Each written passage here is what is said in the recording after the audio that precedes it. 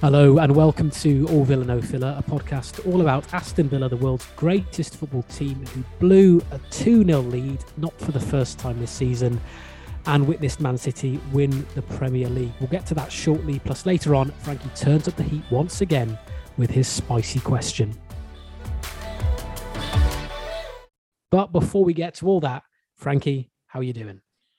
I feel like after witnessing that today, I've got in touch with my inner Mark Lawrence. And well, I don't even like football. I don't even know why I watch football, really.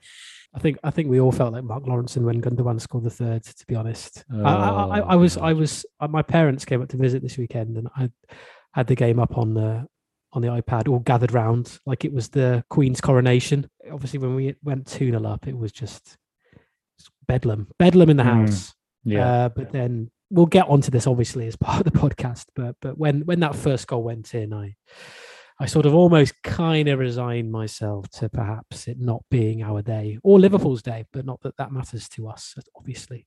But anyway, yeah. Should we just crack into it? It was straight into it. Yeah. Just dive in. Just dive in. It was the last game of the season, obviously, so lots to digest, I suppose. It did finish Man City 3, Villa 2. Let's go back to the original point, Frankie. Why do Villa always blow a 2-0 lead? Well, it's something that's been going all the way back to, God, the earliest memory I have of one is Man United's FA Cup game, 2-0 up at Villa Park. Ruud van Nistelrooy, Solskjaer came back and it was a very similar thing to City. It was kind of like a 6 or 7 minute whirlwind where you just felt there was an invisible momentum that you just can't stop. No, I mean, can I just ask as well? People do say, don't they? It's become a little bit of a cliche that 2-0 is a, in quotation marks, dangerous scoreline. Do you think that came about because of how Villa defend the 2-0 lead? I think it must yeah, maybe. Yeah. I think they were only referring to Villa. I think it's only Villa fans who say that, is it? I think so. Yeah. I mean, have Villa ever held on to a 2-0 lead? I'm thinking back now.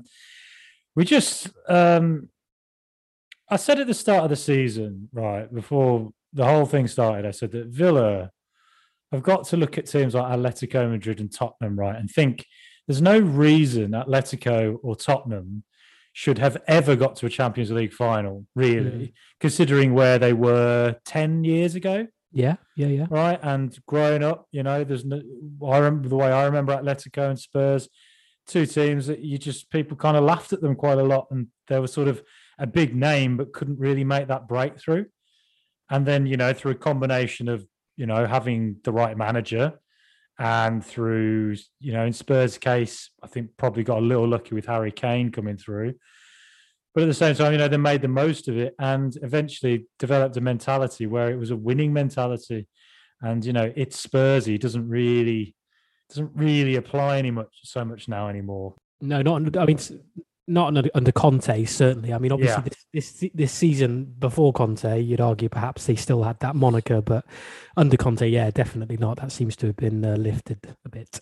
Yeah, and I think that there's still a thing about Villa where, years ago, Alex Ferguson famously said about Tottenham lads, it's Spurs. And sides like Man City who have the world's top players probably look at Villa and think, even if they're 2 down, we can get our way back into this. Villa's task and Gerrard's task is to turn us into a team where that stops happening and to finally become a team that people hate to play. It's not that they're going to Villa Park and thinking this will be a nice day out on a nice pitch in a nice stadium. They're hating every minute of it. And that's what Villa have to be. And we have to look at Atletico Madrid and Tottenham as two teams who've achieved that. We don't necessarily have to play the way Atletico do, but we certainly have to be a team that's more physically capable of dealing with an onslaught. We didn't handle it against Wolves this season. I think we've been one up against a couple of other sides and we've let it slip. I think our first half form this season has actually been quite good. And then we just let it slip second half. And that partially comes down to profile of player. We probably don't have the right players. I think there's partly a mentality. But for sure today as well, you are playing in a unique situation. Man City are going for the league title. You're probably not going to experience things like that too often in your career. And I've heard professionals themselves say there's just times on a pitch where you can't explain it. There's just a momentum that happens and everything clicks for the opposition. But, our task is to be able to cope with moments like that. And at the moment, we just don't seem like we are capable of dealing with it. And big summer for Villa to try and deal with it. And we're going to talk about him later, Boubacar Kamara. It's been confirmed by The Athletic he's joining Villa. Central defensive midfielder, but just signing players that are, physically imposing in the centre of the pitch, I think would help. I'm not saying it would end these random turnarounds. All teams suffer that. West Ham suffered it against Man City last week.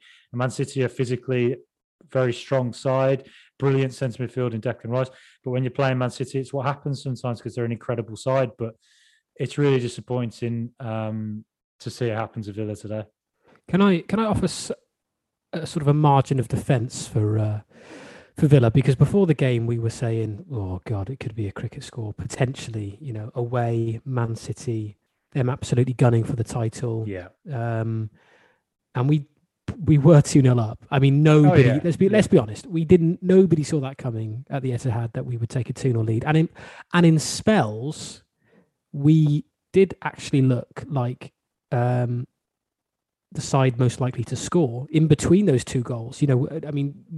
Watkins, Jesus, he had two good chances to increase the tally even further, So we had moments and you could argue that those are the differences in games where perhaps someone who's a bit more clinical, and we can talk about Watkins in a moment generally, but he was quoted in a newspaper article, I think it was The Guardian this week, about how he wanted to be a killer in front of goal. Well, he wasn't a killer in front of goal today. And that's certainly something that he needs to work on. But they are these moments in matches where if we had someone to finish those chances, then it could have been a very different story. And that's something for Steven Gerrard obviously to work on over the summer. Yeah, for sure. And they're good points. Villa for 70 minutes, it was game plan worked perfectly. And Man City looked nervous. I went on Blue Moon podcast, the Man City podcast the other day, and their fans were very nervous on there. I was quite taken aback by that, considering their record against us. Mm-hmm. But looking at the game today, evidently they were right to be fretful. I felt that if they started Fernandinho in central defence, this is exactly what I said before the game. I said, if they start Fernandinho in central defence and Kyle Walker's injured on the right, then that means that Luca Digne has been a really impressive attacking fullback for us in recent games, and could cause them problems down that side. He's the guy who crossed the ball in for our first goal, and a good header from Matty Cash. Good to see the fullbacks getting that far forward and attacking, which I think is indicative of the way Gerrard clearly wants to approach the game and how he wants us to play next season. And then I thought that long balls over the top to Ollie Watkins, particularly when Fernandinho was there, could cause City a lot of problems. And twice, really, Watkins got through and really should have done better. And as you mentioned, that Guardian article, Watkins gets enough chances and gets into enough dangerous positions to be someone who could legitimately aim for 20 goals a season. But there's just there's at times a clunkiness to his touch, or his hold at play is not quite right, or it just looks like he doesn't quite believe in himself or something. But he still scores. I still like Ollie a lot, but he does have to be more clinical, and he gets a fair number of goals. I'm not saying he doesn't. I'm just saying that he could get more. Yeah, absolutely. Yeah, and so, but then he won the header for the second goal. Coutinho with some great skill to whack it in, and at that point you're thinking, my God, might we actually do something? And then, to be fair, City substitutions made a big difference. Gundogan was exceptional, getting into dangerous positions at the back post. Could Matty Cash have marked him better? Yes, but at the same time, it was during that wave of momentum and Raheem Sterling's ball into the box when he beat Digne, first time we'd done it all game, was fantastic. And that's the quality you're dealing with City, I guess. And then Marvelous Nakamba coming on. I've read that Coutinho was injured. I'm not sure if that's... I didn't see it, but apparently he was injured. But I personally would have thought we could have left Coutinho on a little bit longer. I think bringing on Marvelous made sense. I think bringing on a defensive player does make sense when you're 2-0 up away from home. But I think I'd have maybe just left it another another 5 or 10 minutes. But if Coutinho's injured, he's injured, isn't he? So it's one of those ones with Nakamba. If you bring on a defensive midfielder, then naturally you drop back, don't you? You try to sit on that lead. And against Man City, it's really dangerous to do that, isn't it? Because they'll just keep coming wave after wave after wave, and eventually you'll crack. And as I say, once they got the first goal, then it was just that it had that momentum. The crowd suddenly was lifted because we silenced the Etihad. I mean, you'd argue that Etihad's quite quiet most weeks, but we certainly silenced them in the first half, but obviously that goal got them going, lifted the players, and before you know it, literally within the blink of an eye, we were 3-2 down. So that was obviously very disappointing how quickly we sort of capitulated. Really, I mean, talking about Coutinho, we've talked about this in previous shows. Gerrard starting with Coutinho and Buendia, which I think is something that he will look to do more of next year. I do think playing those 2 10s, because I thought, it was obviously Coutinho comes off and we concede 3, but up until that point, that was the best I've seen those two play together. I thought they had some nice link ups, considering we were away at Man City, and obviously Man City were going to have the majority of possession. Yeah, when we had possession, we were trying to make our mark in sort of an attacking phase. They looked very good together, I thought, and I'd like to see them play more together next season. What do you think about that? Yeah, I agree. I obviously Coutinho is here permanently now, and Buendia I think he's featured more recently, goals, assists, and today wasn't his finest game, but he's certainly been playing very well since at least January for Villa. And looks like somebody who could grow into being a bit of a talisman for us, really. I went to the Burnley-Villa game at Villa Park. Fantastic atmosphere. Can't tell you enough just how, I've been there since 1992, and I've been there through long spells of things feeling very down and quiet, and, we want Ellis out, and, the O'Leary years and everything like that. And the atmosphere and the banners, there's a different vibe. It's just good. It's a good place to be again. And, frustrating not to win that game, but Nick Pope was absolutely exceptional. And you can kind of see why Burnley drew so many games, which ultimately is costing their place in the Premier League, because they just, attacking wise, weren't good enough. But in that game, he started with Chukwuemeka and Buendia behind Watkins, and it's the second game in a row where he's gone for the 2 behind the striker. So I think you're right. I think that would indicate to me that that's what he wants to do, Gerrard, and that's also what he did at Rangers. Worked wonders for him there, and also with the 2 fullbacks bombing on. And, it's a good sign that Digne, who's in recent games as well, has proven really good. His delivery has been exceptional. Great delivery into Matty Cash, and the 2 of them getting forward. And I think Cash's final third he's improved a lot. Against Burnley, he struggled.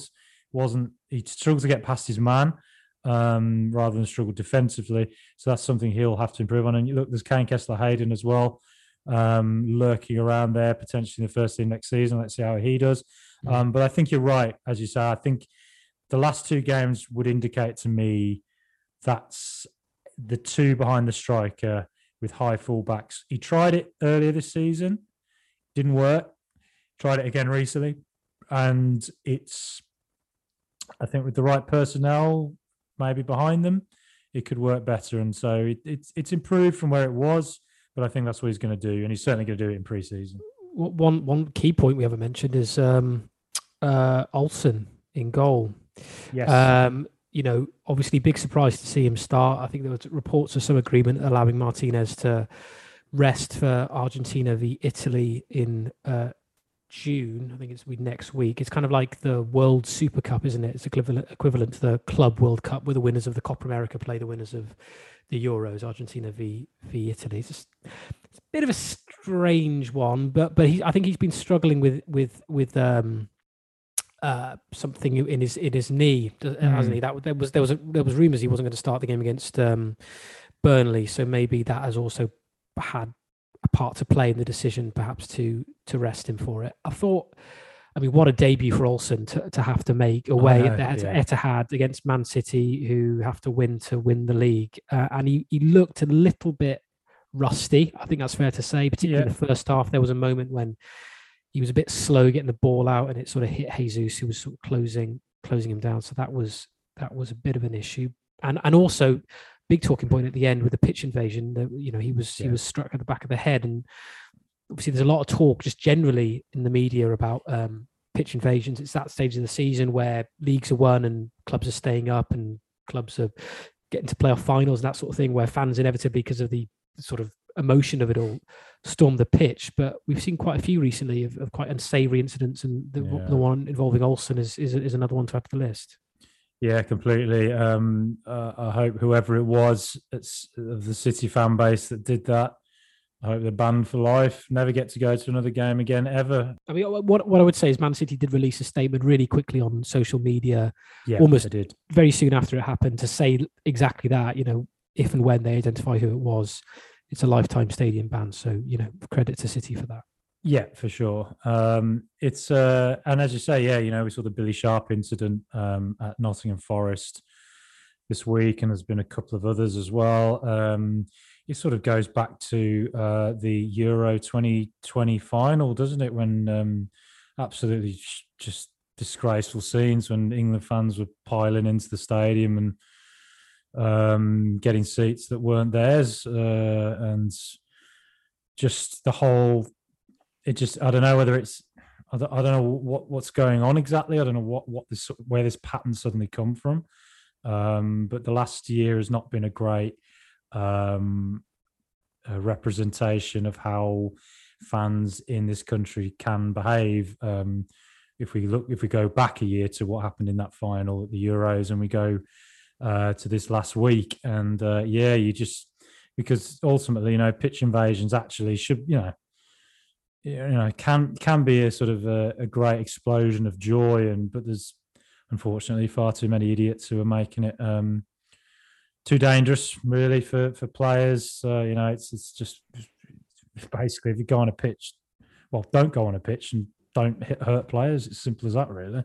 And they get exactly what they deserve, banned for life, and never go to a football game again. Those who commit assaults like that, but also, with regard to Olsen, I thought, as you say, he was rusty at the start. Understandable. He's not really played for a while, and it's just what a game to come into as well, with a team that closes you down constantly when you're on the ball. But his handling was good in large parts. Looked pretty confident. You can't really blame him for the goals, can you? I mean, I don't think so. Maybe the Rodri one. I mean, it's a hell of a finish, to be fair, but perhaps he was slightly to one side of the goal, and sort of missed the opportunity to save that. I do think maybe Martinez sort of touches that one around the post. Who knows? But ultimately, I don't know if it would have made much of a difference. But he looks a solid enough backup, doesn't he? Yeah, and I think. No, I think it will probably make that permanent, won't we? It will be like a nominal fee from Roma, and he's a good age for a keeper. He's in his 30s, and he's Sweden's number one. And I don't know what that says about Swedish football right now, but it's I think he's a good experienced keeper to have around Villa Park, I'm sure. So I'd be more than happy to complete that signing. And a question I've got to ask you, George. Next week, I'm working in Liverpool. I have to go and film fans watching the Champions League final. Oh, really? Should I wear my Aston Villa shirt? I don't think. I think if we had won, and Liverpool obviously they'd won their game against Wolves, didn't they? Then yes, but I don't think so. No, I don't think there's much. There's not going to be the love for Villa, I'm afraid, Frankie. I mean, wear it by all means. I think you should wear your Villa top every day. Yeah. Personally, but yeah, I don't think you're going to get too many Scousers patting you on the back. Yeah, unfortunately, unless you're buying them a pint or something. Yeah, if I wore my Villa shirt, I might mysteriously be messaging you that night going, don't think I can do the podcast for a while. My jaw's misplaced. I've got a big black eye here. I'm feeding through a straw at the moment. They don't seem too happy about what happened last week at the Etihadery. And Jack Grealish has won the Premier League title. What do you think of that? Yeah. I'll talk about Jack in a second, but if we're talking about shirts, what is with the blue shirt, Frankie?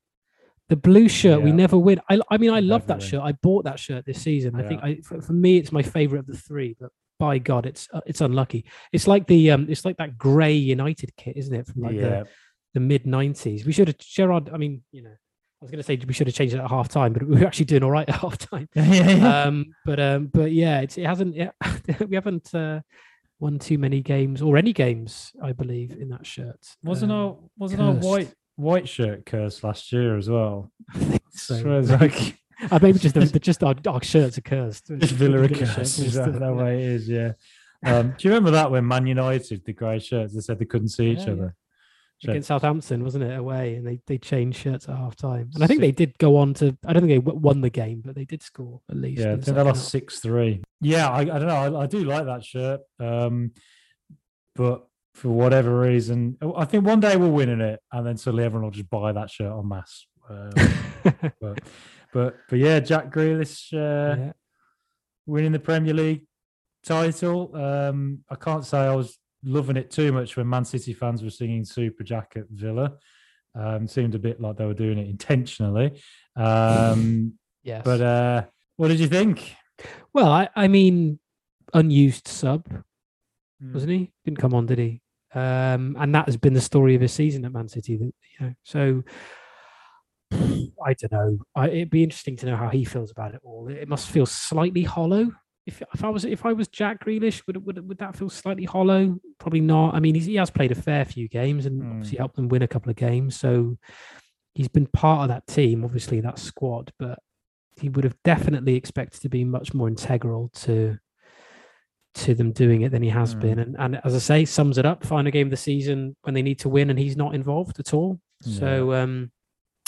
So yeah, interesting. I did actually just kind of sort of corner of my eye, the camera pan to Pep Guardiola when Villa went 2-0 up, and I could see Jack in the background in his his bib, and he didn't look particularly thrilled, obviously. But yeah, I don't know. I think to be honest, I think next season probably see the best of him. Yeah. Obviously, we loved him at Villa, and he is a good player. Whether he plays into Pep's style doesn't seem like it, but maybe Pep will have a bit of a tactical tweak and try and accommodate him next year, and that's when we might see the best of him. But yeah, good luck to him for next season. But we've got bigger fish to fry. I mean, you mentioned Kamara from Marseille. Lots of clubs linked with him. He's a big name signing as far as I'm concerned. So I'll be delighted when that's over the line. And I think if we are going to continue talking about Villa generally this season now, final position of 14 ain't great, but perhaps that's to be expected and what's felt like a really transitional season. Gerrard is not going to have any excuses like that next year, particularly if he's as funded as we expect him to be.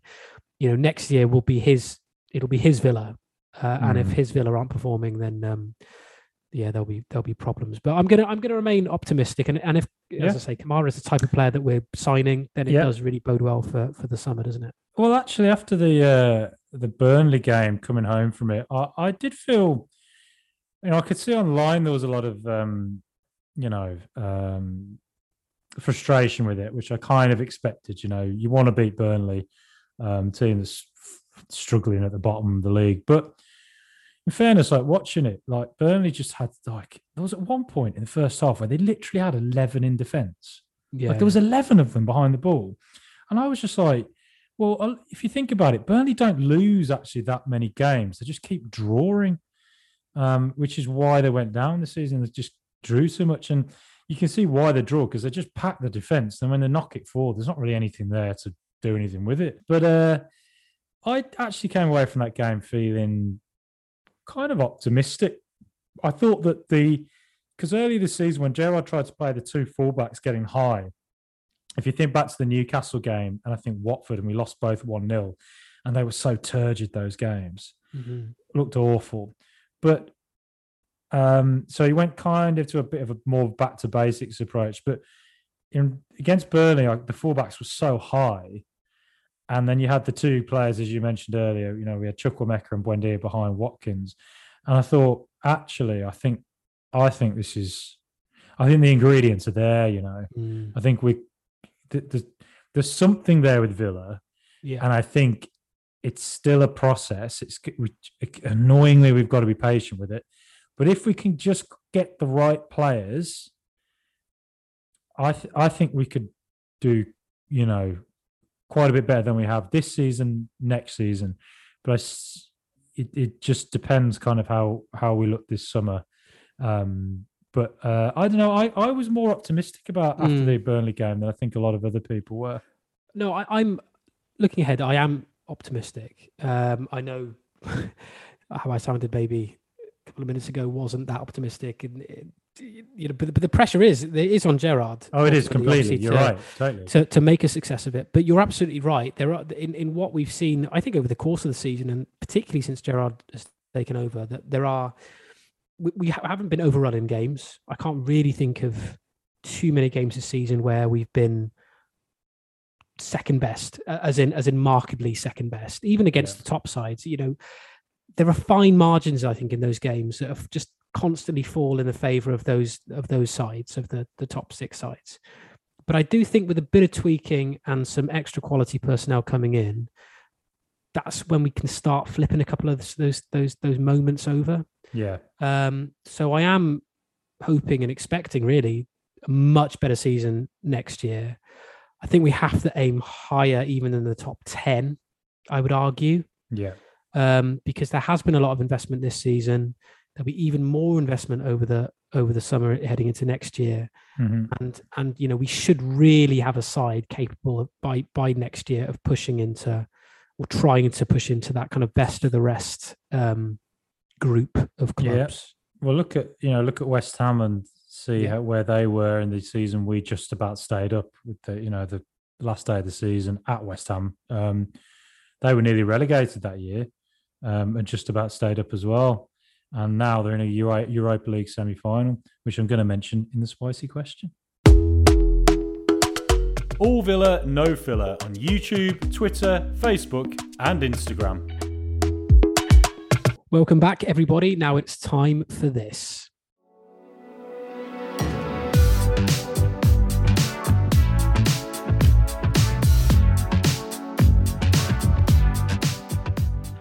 It's time to get your thermometer out and check your temperature as things get ultra hot and spicy in this, the spicy question. It's here where we cover the controversial topics and sometimes get the creative juices flowing. Today, George, I'm asking you, do you believe we could ever see Aston Villa win a European trophy?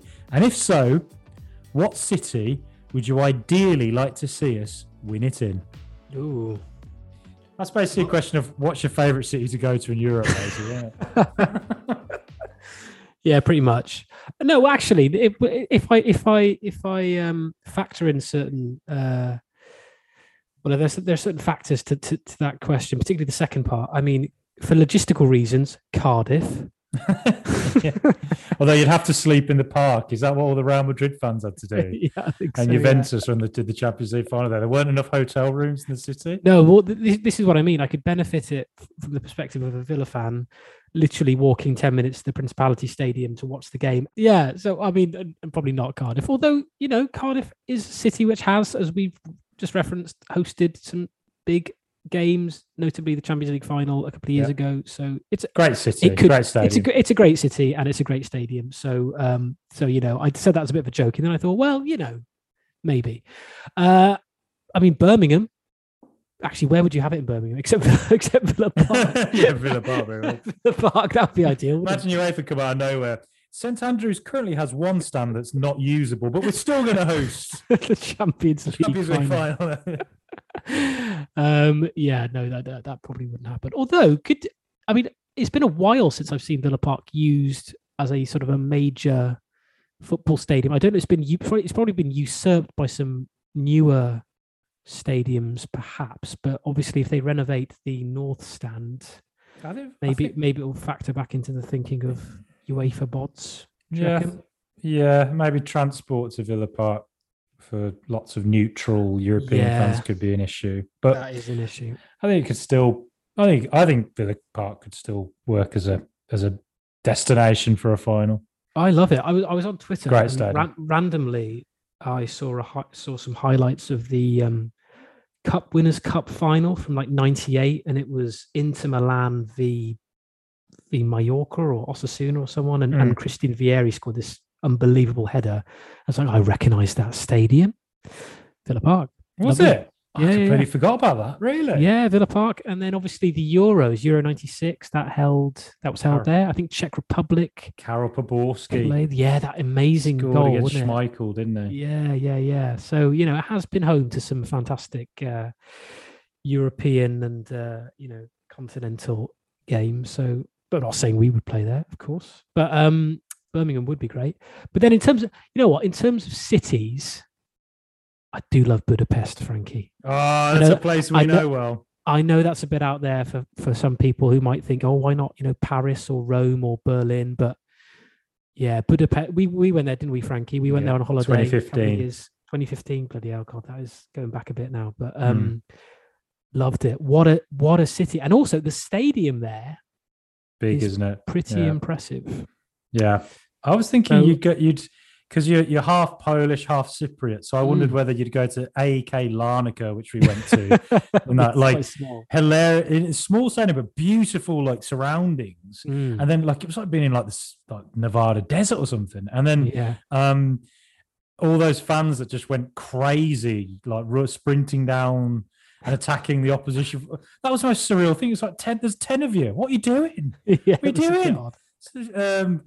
But then also, being Polish as well, I thought maybe you'd go somewhere like, Krakow or Warsaw. But Warsaw. They've got a big national stadium in Warsaw. Yeah. No. I think for just in terms of places where I have the fondest memories and perhaps would like to go back to and watch a football match there as well. For me, Budapest was very good. It's a stunning city, isn't it? Yeah, and really it's stunning. It's a bit underrated. I think a lot of people look at Budapest and think, well, it's a bit of a sort of cheap stag location, but it's so much more than that, isn't it? It's yeah, it's got a lot going for it. Yeah, I feel like a member of the Hungarian tourist board right now, but it is a lovely city. It's got that sort of like sort of crumbled but sort of glory to it. Do you know what I mean? It's like an old European city that's been preserved or something. Yeah, it's clearly had a lot of money and wealth. We sound like a travel podcast. What's going on here? I know, I'm just reliving the memories of it, but it has that faded glory of empire. Yeah. What a place to host a football match and to lose in a European Cup final. Yeah. What about you, Frankie? Where would it be? And also, to answer your first question, yes, of course, we can reach a final. I mean, if Rangers can do it and West Ham can reach a semis, then yeah, absolutely, we can reach a final of a European competition. No doubt about it. Absolutely. Villa has got to aim to win trophies in the next few years. League Cup, FA Cup. And I think that if you look at West Ham, you look at Rangers, exactly as you said, and you see how far they've gone in both in the competition. Why could Villa not do that? And it gives you, some hope that, Steven Gerrard's the man who built that Rangers team that made it to the Europa League final. And, it's not like they've suddenly got good in Europe since he left. They were good in Europe when he was there. That was part of the attraction of what brought him to Villa was his performance in Europe as an underdog team. They were excellent against sides like Porto and all that. So, I strongly believe Aston Villa have got to aim to think West Ham can get to a semi-final, Rangers can get to the Europa League final, Aston Villa can do it as well. Like, we just can.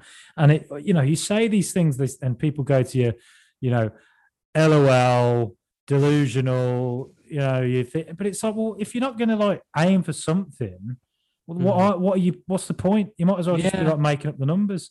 Yeah, exactly. I mean, you're talking about Spurs and Atletico Madrid exactly early in the show. In terms of stature, we're on par with those clubs. So easily, there's no reason why not? Easily on par with both of those clubs, and they've undergone various issues over the last 30 years. And so Atletico Madrid have been relegated, and had to make a big comeback. They couldn't beat Real Madrid, and for about 15 years. They're a team that's had a bit of a mentality that think good things don't happen, but eventually it does. And Spurs were the same. Spurs, they haven't won a trophy. God only knows how with that squad, and how far they've got in so many things and come so close to winning the title and things like that. But again, we got to look at those sides and think, as I keep saying, there's no reason Spurs were a side that made the breakthrough in a way that Villa didn't. We came close. We just got to hope that this board stick with it in the way that Randy Lerner didn't. And if they do, and if Gerrard can prove himself to be a top manager and learn whatever lessons he's had to learn this season, there's no reason Villa can't dream of going to a Europa League, having a great run in the Europa League and trying to win it. And also, if I was to see which city it would be in, I think I'd like to go to Dublin, It'd be like a nice mix for me, my Irish heritage and Aston Villa been there, so my Brummie heritage as well. And the two combining to be in such a fantastic city, it'd be absolutely brilliant. To see Villa win the Europa League in Dublin, that's what I'd like to see happen. Maybe Lansdowne Road, probably. The Aviva, isn't it? The Aviva, yeah. I still call it Lansdowne in my head, but it's the Aviva. Somewhere out there, I think, and Villa's sizable Irish fan base as well. Getting to go absolutely. There to it, I think it'd be a great city to do it in.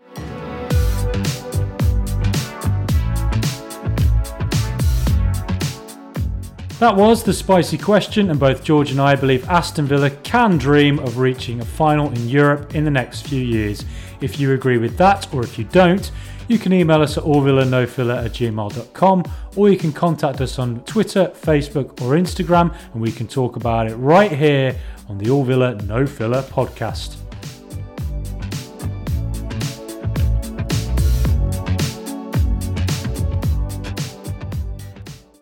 So Villa's next game is in Queensland, Australia, against Leeds United, all the way in July. Now the season's over. Now, I'm not convinced Frankie has much insight on that match just now. So instead, we're going to chat about a news story that broke today.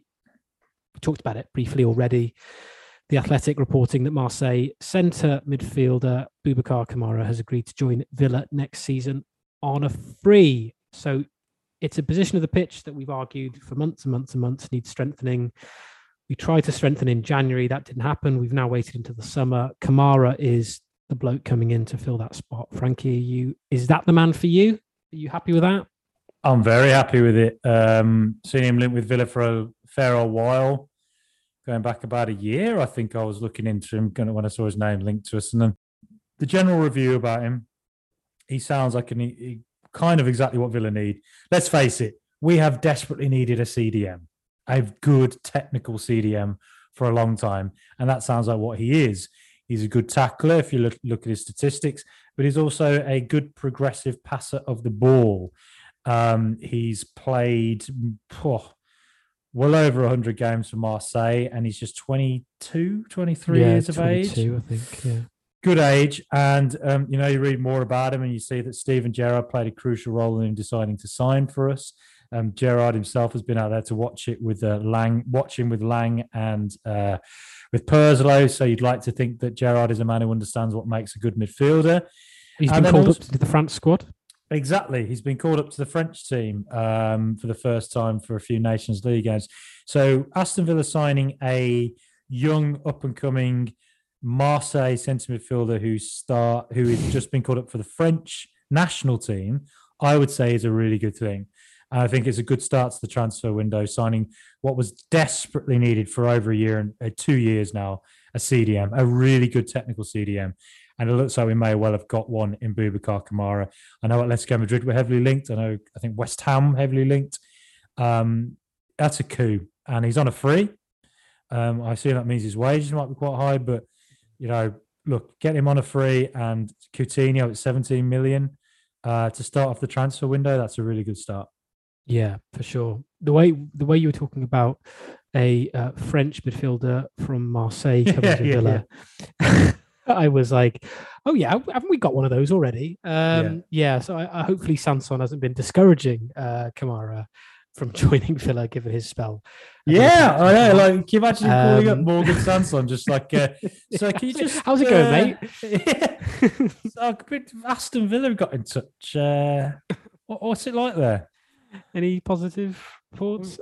No, I think with Sanson, I think he'd be the first to admit it's more kind of just hasn't been lucky, really. I think hopefully he'll be hoping that there's a place for him next season, and he's yet to really get a run of games, so maybe he's someone that does stick around, but I'm not entirely sure. He's probably close to the chopping block, isn't he, in terms of I think players so. moving on. But if he doesn't, then it would certainly be good for Kamara to have a former teammate there to sort of amalgamate, help amalgamate into the squad. Obviously, Lucas Digne is there as a fellow French international, so that will help as well, I'm sure. So yeah, all good. I think it's as I say, a position that we've needed to address for a long, long time. We didn't quite get the Basuma deal done in January, and to be honest, I think if we did, we would have paid just a 50 million high price. Yeah, it would have been so overinflated, it just wouldn't have been worth it. And I think waiting until the end of the season was absolutely the right decision. I mean, clearly we've moved in fast to do this. It's not even the end of May, and we've essentially, if the Athletic are to be believed, and some of the notable journalists on Twitter, is over the line, then that's a very quick bit of business. And I think Gerrard's quite keen to do that. I think we probably will do a lot of our business early in the summer so that he has time to work with these players all through pre-season, heading into the next campaign. So yeah, it's obviously we'll have to wait and see after a few games how he settles into the squad, but I think it's a really, really promising start to the transfer window, and as you say, Frankie, linked with some big clubs. I was just looking there, United were linked with them at some point, say West Ham, so big teams, and I really, really hope he comes in and does the business for us. And he's the third player now that has quote said Gerrard was a factor in him coming to Villa. Digne said that, and so did Coutinho. So so that's a really positive sign, for Gerrard, and going forward this summer, who's to say there won't be a couple more potential big names. And if I'm honest, I didn't think we'd get Kamara. I just assumed when I saw the Atletico link, I think he'll probably go Madrid or French. You called it the French national team. I was like, someone out there will need a CDM, but for him to come to Villa, it's good and it's exciting. And Gerrard so far, we've signed Callum Chambers, who's proved a really good utility player. Yeah, had a good game today. Digne, who's just done really well recently. Coutinho, who's just a big name and looks great in some games today, by the way, for him. Great goal from him. He's looked. Some of his performances have been some of the best I've ever seen from a Villa player, and then there's obviously been other games where he's been a bit quieter, but and then Boubacar Kamara. So this is a good start, and I'm sure Lionel Messi will be on the way, and Kylian Mbappe will do a U-turn, decide actually PSG is not where I want to go. I don't want to run a football club myself. I'll rather go to Aston Villa and be one of the boys. Rotation player. Yes. Slugging it out with Watkins and Ings. Okay, thank you everybody for listening. I've been your host, George Zielinski. See you later, Frankie. Catching a bit and up the Villa. UTV, Frankie, it is goodbye from me too. We will be back to review the whole season later this week. What a roller coaster it's been. But until then, come on, Super Aston Villa.